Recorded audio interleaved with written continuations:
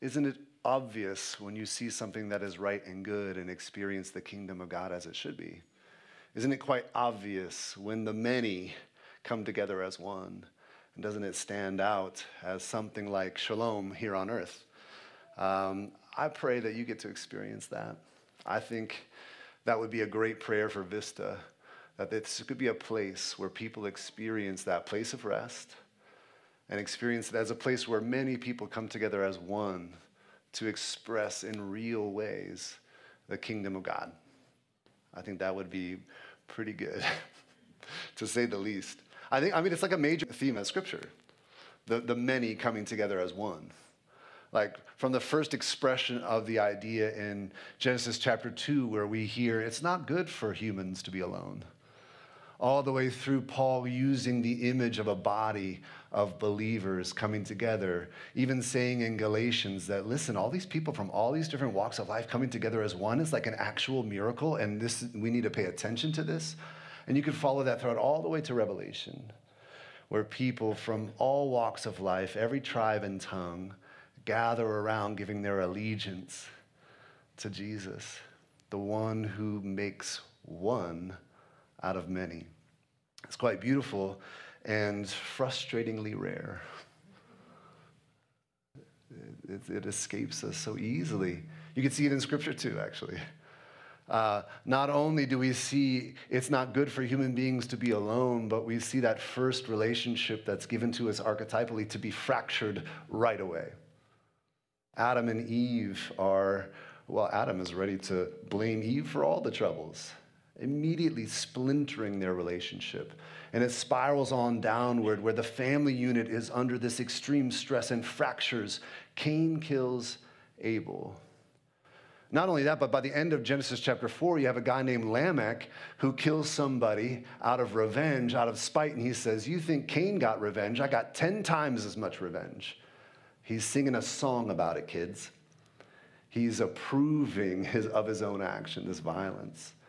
And by the time you get to Genesis chapter 6, verse 11, we find out that the whole earth was full of violence. What had started with a relationship fracturing became a family fracturing, became a community fracturing, became the fracturing of humanity. And it spiraled out of control. It keeps going. After Noah, where we have this sort of refreshing moment, recreating the people, and yet his sons are fractured and divided. You follow this stream to Abram and Sarah, and it's not long after he's called to the promised land that he's trafficking his wife in Egypt. The fracturing, the way that many were supposed to be one, and keeps coming up against this brokenness. Abram and Lot split over having too much stuff. Abram and Isaac. I note this. We have zero accounts of Abram and Isaac interacting after the sacrificial moment on Mount Moriah. Perhaps Isaac was very hurt. Perhaps he was. Keep going, Jacob and Esau. Keep going, Joseph and his brothers. This fracturing. We know that the many were supposed to come together as one to more fully reflect the flourishing image of God into creation. And it was an uphill battle. What Pastor Mike likes to call going up a down escalator.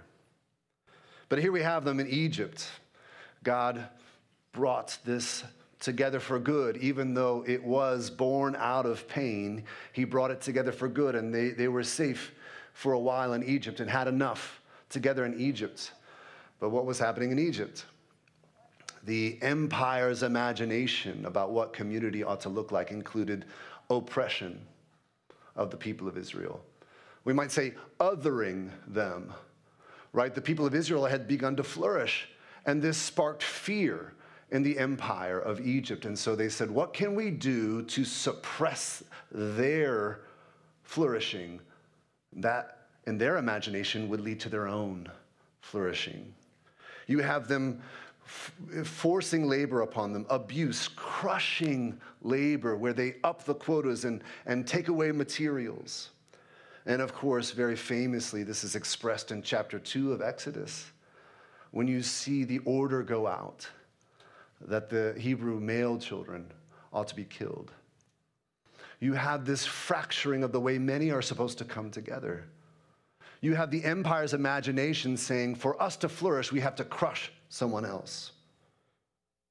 This command that first went to the Hebrew midwives, and by the way, was rejected by the Hebrew midwives, Shiphrah and Puah, who stood up to the might of the empire. They stood tall in front of Pharaoh and said, no, we won't. We'll only contribute to the human flourishing. Your vision isn't the vision we have for humanity. And they said no. So Pharaoh, undeterred in his desire to fracture and crush the people of Israel, said, okay, I'll just put the law out to the rest of the land then, and say that the children of Israel, the males, should be thrown into the Nile. Lo and behold, it's out of the Nile that Moses is drawn. In fact, that's what his name means. You see how God is so insistent on bringing life out of death, and how he's so insistent on bringing people together, and how he just is persistent about it? Well, even Moses had a challenge on his hands. Though he was raised by Hebrew women, perhaps his mom, actually, he's then also steeped in the imagination of the empire. I want to call your attention to a run of verses here that are a little bit startling, where we get a sense that there's a battle going on for Moses, for his allegiance, for his imagination. This run of verses starts in chapter 2, verse 11. All right, and we're just going to kind of note something really quickly. First of all, in verse 11, we see Moses is identifying with the people of Israel. He is a Hebrew, and he goes out, and of course, he sees this crushing, the way the empire is crushing his people, and his response, his limited imagination, is that problem solving will include killing someone else. That the roadblock between here and flourishing was the death of this Egyptian person. That's what had his imagination, and that's what he did in verse 12. He killed the Egyptian. Well, we can see that this truly is an expression of the empire's imagination, because what does Pharaoh want to do upon hearing about Moses killing the Egyptian slave master? Pharaoh tries to kill Moses. And Moses is on the run, and he heads out into the desert.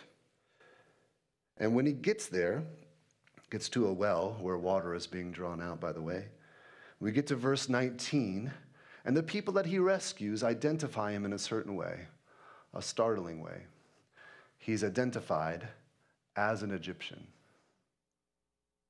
There is this way that there was a battle going on for his imagination, for where he would place his hopes, for what his vision for flourishing would be like. Would it be like the God of Israel that brings things to life, that orders things so there can be flourishing? Or would it be like the imagination of the Egyptians that says, I will achieve my own good at the expense of others? We have to imagine this. We have to know this. This is what Moses was finding out. He was being discipled all along. Every moment of his life, he was being discipled. Some of those moments were the Hebrew women who raised him, where he was being discipled and steeped in the old stories of what it would look like to follow after the one true God. But the truth is, he was also being discipled by the house of Pharaoh. And there are moments in Moses' life where his imagination was swayed towards this idea that violence can bring about life. That violence is a tool, if only given to the right hands, could then be leveraged to bring about something flourishing. He was being discipled. We are always becoming. We are always being formed. There is always a vision trying to capture our imagination. Here in the church, we bend towards the scriptures, and we bend towards the one the scriptures point to. We bend towards Jesus. May he baptize our imaginations. But that's not the only voice. There's still a snake in the garden, kids, still whispering in our ears about what the good life looks like. We are still being discipled when we walk out the door this morning.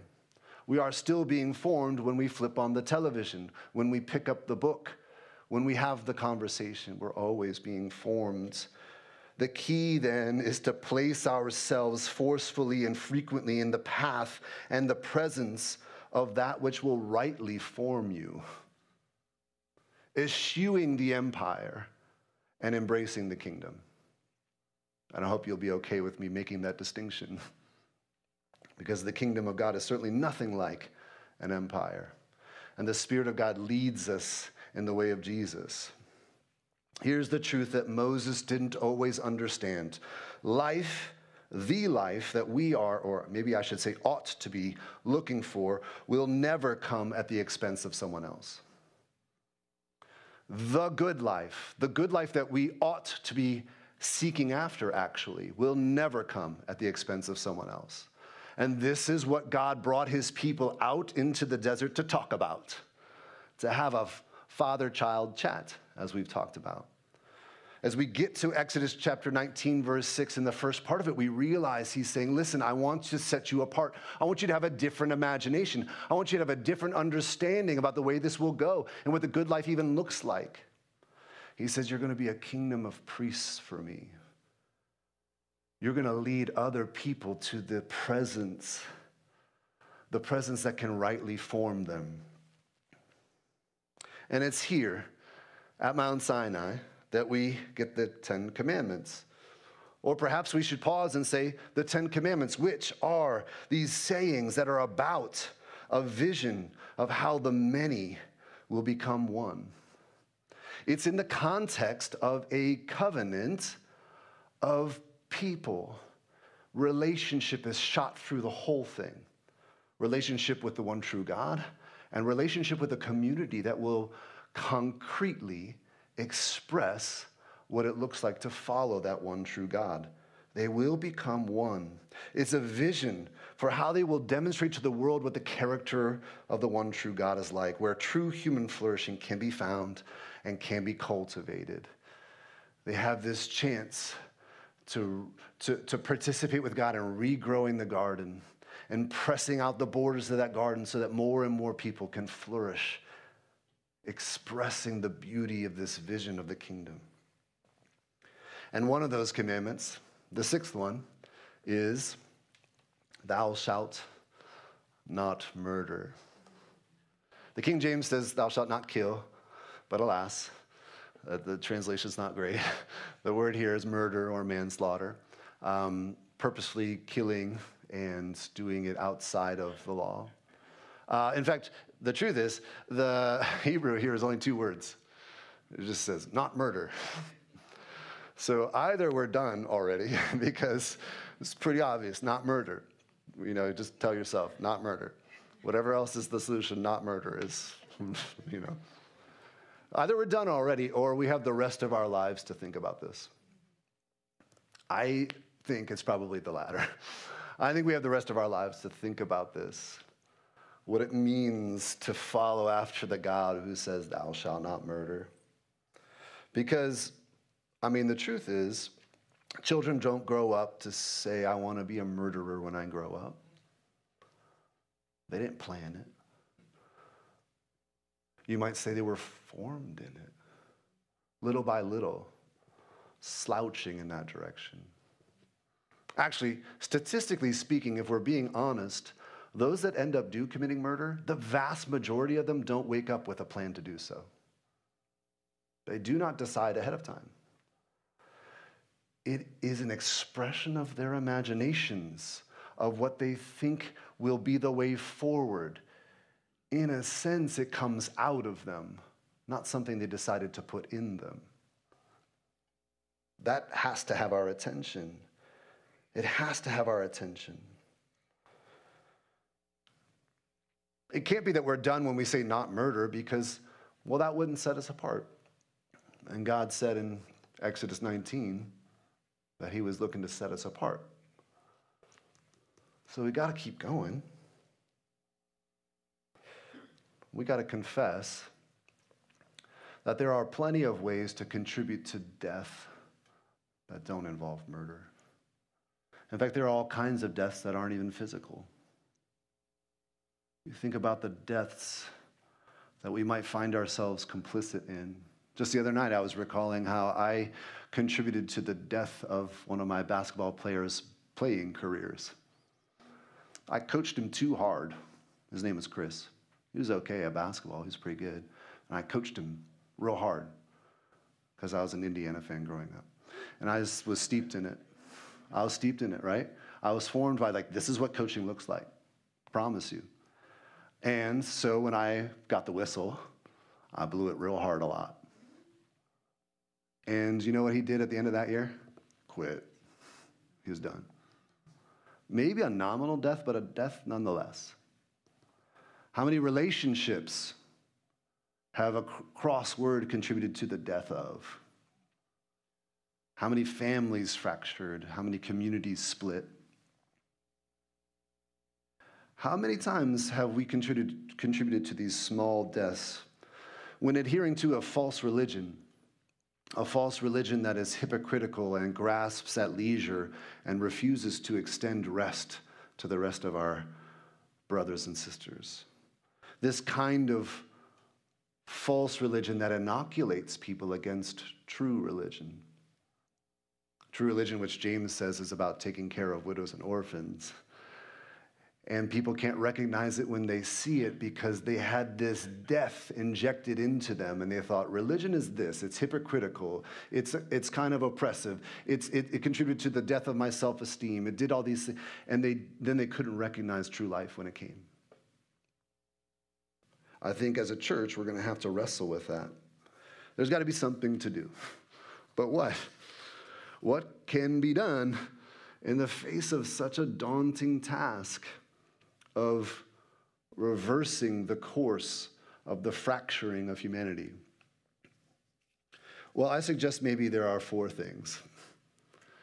And most of them simply come down to just follow Jesus, wherever he leads, whatever he tells you to say, what he tells you to do with these hands of yours. But let's go through them anyway. Right? Let's press on beyond the not murder part and press into the idea that there are systems that we contribute to and conversations that have undermined the well-being and dignity of the people around us. Let's keep going. First, let's agree with God that all are made in his image and are therefore of immense value. You actually don't have to go very far in Scripture to get there. 26 verses in. Genesis chapter 1, verses 26 through 28, you have this universal that God made human beings in his image. Male and female, he created them in his image. And here's what's radical about that. People in the ancient world thought that way. They thought that way, but they thought that way about one person, the king, or in this case, the Pharaoh. Pharaoh was made in the image of Ra, of the God. The radical thing here is it's being universalized. Every soul you meet, every person in the airport, every fumbling person in the line at the grocery store, whoever cut you off this morning, all of those people are image bearers. It's universal. In fact, by the time you get to Genesis chapter 9, Scripture is leveraging this as an argument not to kill. Why not kill? Well, whoever sheds human blood, by humans shall their blood be shed. In a sense, violence begets violence. It spirals out of control. And we're being called to be the ones who put a stop to it, to break the chain of violence. And here's what it says next. For in the image of God has God made mankind. Listen, that might not sound that radical to us, because that's a part of our ethos, not just in the church, but elsewhere too. At least equality is. But let me just tell you that equality is easy to argue for. But people could be equally without value. And that's the opposite of what's being said here. People are equally, immensely valuable to the God who formed them. Not just out of the dust, but in their mother's wombs, according to Psalm 139. So we press on forward with the ethos that says every person I come into contact with bears the image of the God I purport to love. How radical would that be if impressed upon my own actions on a daily basis? I suggest this exercise. Next time you're walking through a crowded space, look each person in the eye and think to yourself, there goes another image bearer.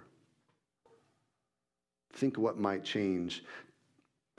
Think about how radical that might be if the crowd was full of people from other walks of life and other areas of the world and other sort of tax brackets. Imagine how that might actually do more than simply break the chain of violence, but actually might press forward with something positive. Yes, first, agree with God that all are made in his image. The second thing is this, and it's the more searching thing. Recognize that murder is, in the end, a symptom. It's the end result of a long, slow march of sin.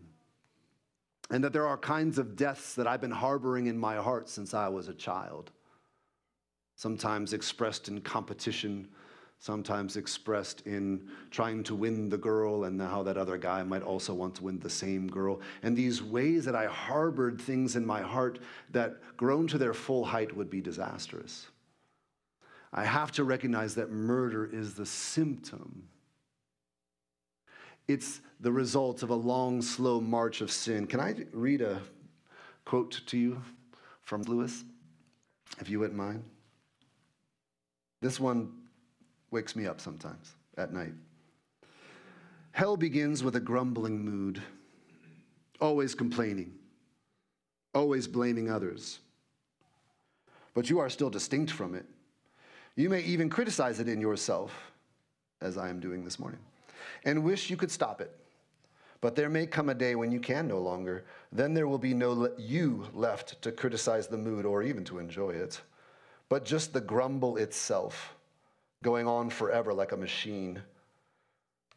Here he says, it is not a question of God sending us to hell. In each of us there is something growing which will be hell unless it is nipped in the bud. Murder is a symptom that starts a long way back. I think if we looked at the word hell and took it out and put murder in there, we could say murder begins with a grumbling mood. Could we not? Can I recognize, like Jesus asks us to in Matthew 5, that grumbling mood has no place at the altar? That grumbling mood has no place in relationship with the people that he made in his image. And may I, at that point, set aside my grumbling mood, set aside my offering, and go and seek out the one my soul is grumbling against, and be reconciled. Maybe in that moment, life could come out of the death that had been festering in my soul. In fact, this is exactly how Jesus organizes the Sermon on the Mount. The Sermon on the Mount is these sort of triplicate statements, ending with what many scholars call a transformative initiative. For in this case, you would say, you have heard it said, you shall not kill, you shall not murder. But I'm telling you, if you're harboring hate in your heart, you're already guilty. Therefore, go and be reconciled. He's saying, in this moment, follow the Spirit. Follow the imagination of the kingdom rather than the imagination of the empire. Follow the imagination of the kingdom into reconciliation. Do more than break the chain of violence, bring life out of death. That's what Jesus calls for. 3, understand that alignment with Christ is not seen only in what we avoid doing, but what we proactively and purposefully do. Part of the stunted imagination of the church sometimes is to say, here's how I express that me and Jesus are good. I don't say certain words. And I don't ingest certain substances. That's how you know I'm on the right path. I want to suggest to you that Jesus is actually calling for something much, much more proactive than that. A breathing of life into the dead spaces of our world. Let's see how Paul describes it when he describes the miracle of the many coming together as one in Romans chapter 12. And listen for how proactive it is. How he has a vision, this murderer Paul, has a vision for bringing life out of death. He says this, love must be sincere. Hate what is evil, cling to what is good. Be devoted to one another in love. Honor one another above yourselves. An expression that is most fully put on display by Jesus, who in Philippians did not take equality with God as something to be used for his own advantage, but leveraged it for the good of the world. Later in that same passage, Paul says, yes, thinking others as better than yourself. Proactive, small moments. Never be lacking in zeal, but keep your spiritual fervor serving the Lord positively. Be joyful in hope. Joy has to be cultivated. If anger can be cultivated, so can joy. Let's put to rest the anger that would grab a hold of us and grab a hold instead of the joy that would set us free. The joy of the Lord is our strength. Patient in affliction, faithful in prayer. Share with the Lord's people who are in need. Practice hospitality. Bless those who persecute you. Like literally, actively do that. Somehow. Is there someone at work who's just on your last nerve? Bring them their favorite coffee drink on Monday. Well, don't do it Monday. Do it Tuesday. Don't go anywhere tomorrow. Unless it's to a barbecue. Bless and do not curse. Don't contribute to death. Don't. Bless. Rejoice with those who rejoice. Mourn with those who mourn. Live in harmony with one another. There are many of you. Come together as one. Do not be proud, but be willing to associate with people of low position. They're all image bearers. Don't contribute to the death that they feel on a daily basis of, by the way, they're dismissed by the entirety of society. Speak out against it. They bear the image of the one you claim to love. Do not be conceited. Do not repay anyone evil for evil. Just break that chain. Later, do not take revenge. If your enemy is hungry, feed him. If he is thirsty, give him something to drink. Do not overcome evil by evil, but overcome evil with good. Just a few sentences later, after talking about taxes for a little bit, Paul says, love does no harm to a neighbor. Maybe even suggesting that if my tax dollars can be used for the good of my neighbor, then I should be very glad to spend them. Contributing to life. What a joy. What a joy to bear his image that way. The life giver allows us to participate in giving life. What a joy. We do more than just break the chain of violence. We reverse the curse. We express it with our very lives. Here's the true pro-life ethic. More than just avoiding death, the truly pro-life ethic honors God by honoring the imago Dei all around us and contributes to the flourishing that he is working for in the way he is working for it. That's a truly pro-life ethic. Joining in to the life with the life giver in the way he does it. There are these imaginations out there that says violence can be redemptive. We can participate with the empire when practicalities call for it. But Jesus is saying, no, this is the way. In fact, I am the way, the truth, the life. It's this, it looks exactly like this. Follow him out of Egypt. And get this, follow him into Canaan. They were coming out of the frying pan and into the fire, these Israelites, weren't they? This is why he's so on about it. This is why God is so insistent. Listen, you have to grab a hold of this way of life. It's exactly what Deuteronomy 30 is saying. Start in verse 11 later today and read it. Moses says, I put before you the way of life and the way of death. Take hold of the way of life. Take hold of it. Let it capture your imagination. What does Jesus have to say about this truly pro-life ethic? Matthew 25. He says, here's the real joy of it. In honoring the image of God in others, a drink for the one who's thirsty, food for the one who's starving, even visiting someone in prison, welcoming the stranger. That which the empire says to negate, he says to welcome.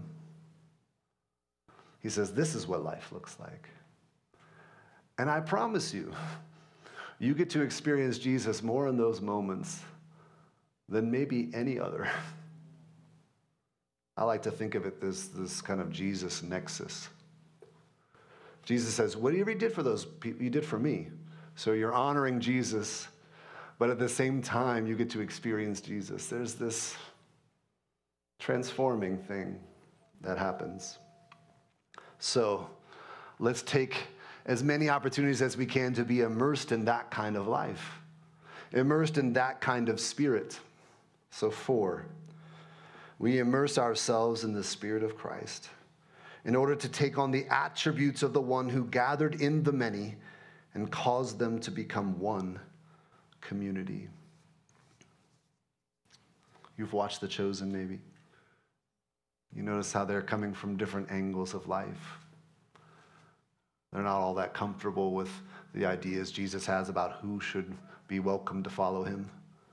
Out of these many, Jesus creates one. He puts it as the prologue of his most magisterial teachings.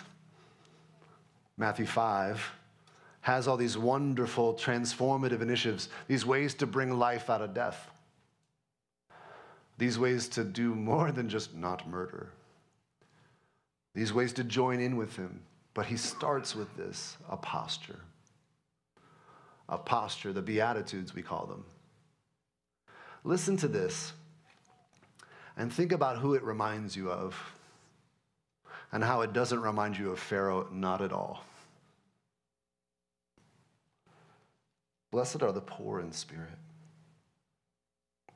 for theirs is the kingdom of heaven. Blessed are those who mourn. Maybe that's up and against those who take revenge. That only just occurred to me. Blessed are those who mourn, for they will be comforted. Blessed are the meek, for they will inherit the earth. Blessed are those who hunger and thirst for righteousness, a proactive kind of righteousness, for they will be filled. Blessed are the merciful, for they will be shown mercy. Blessed are the pure in heart, for they will see God.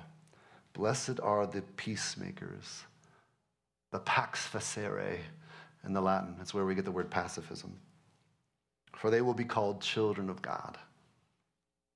Blessed are those who are persecuted because of righteousness, for theirs is the kingdom of God.